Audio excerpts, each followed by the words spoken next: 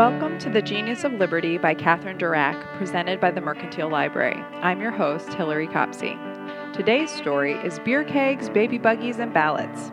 As delegates from across Ohio gathered in 1912 to revise the state constitution, the powerful Anti-Saloon League threw its weight behind women's suffrage, kicking off a battle of behemoths as a liquor trust formed to fight back.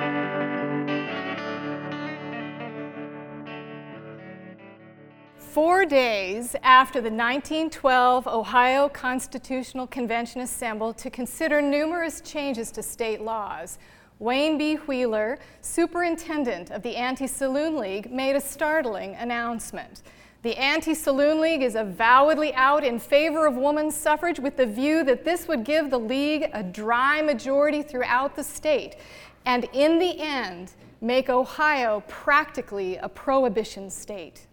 Expecting that the endorsement would alarm male voters who enjoyed raising a pint or two, suffragists tried to set the two issues apart.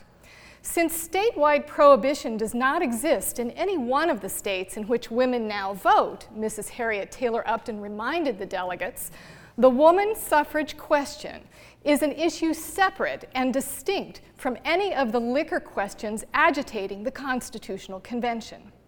Despite such reassurances, brewers, distillers, and saloon keepers fretted over how the Anti-Saloon League and kindred organizations were making a dry versus wet issue out of the woman's suffrage question. During convention debates, Mr. Anderson of Mahoning County condemned how foreign brewers had circulated among delegates and told them how they wanted them to vote.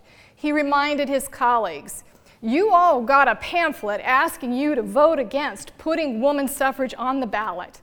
If you do that," Anderson declared, "you demonstrate that you care more for the breweries than for the home and more for the beer keg than you do for the baby buggy." Likening mothers to fruit trees, Mr. Marshall of Coshocton County believed women's suffrage would cause irreparable harm to future generations. We cannot have beautiful fruit from trees laden with parasites, anything that saps or destroys any of a woman's vital power will lead to the degeneracy of coming generations. Mr. McClelland of Knox County registered concern over gender roles. The fact is that the unwomanly woman is now demanding her way by force. Manly men are accustomed to defer to the wishes of good women.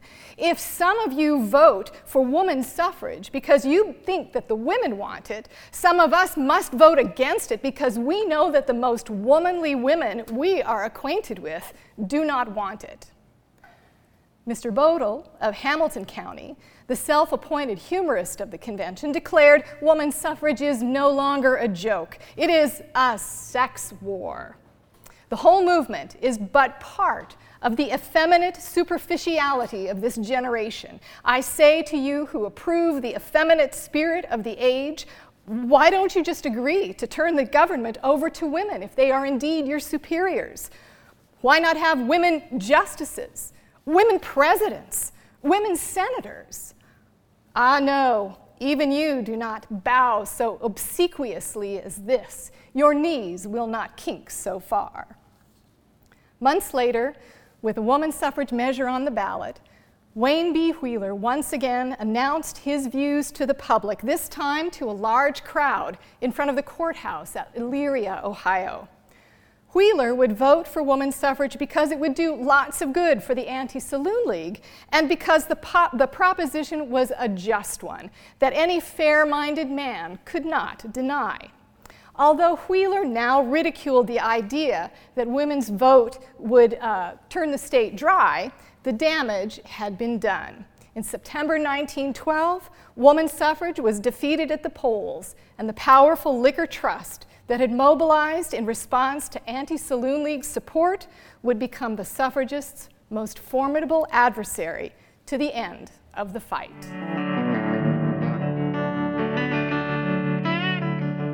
Thank you for listening to The Genius of Liberty.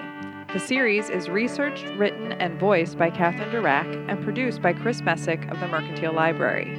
The theme music is Battle Hymn of the Republic medley created and performed by Marissa Anderson. To hear all our 6-minute suffrage stories, subscribe to The Genius of Liberty on SoundCloud or iTunes.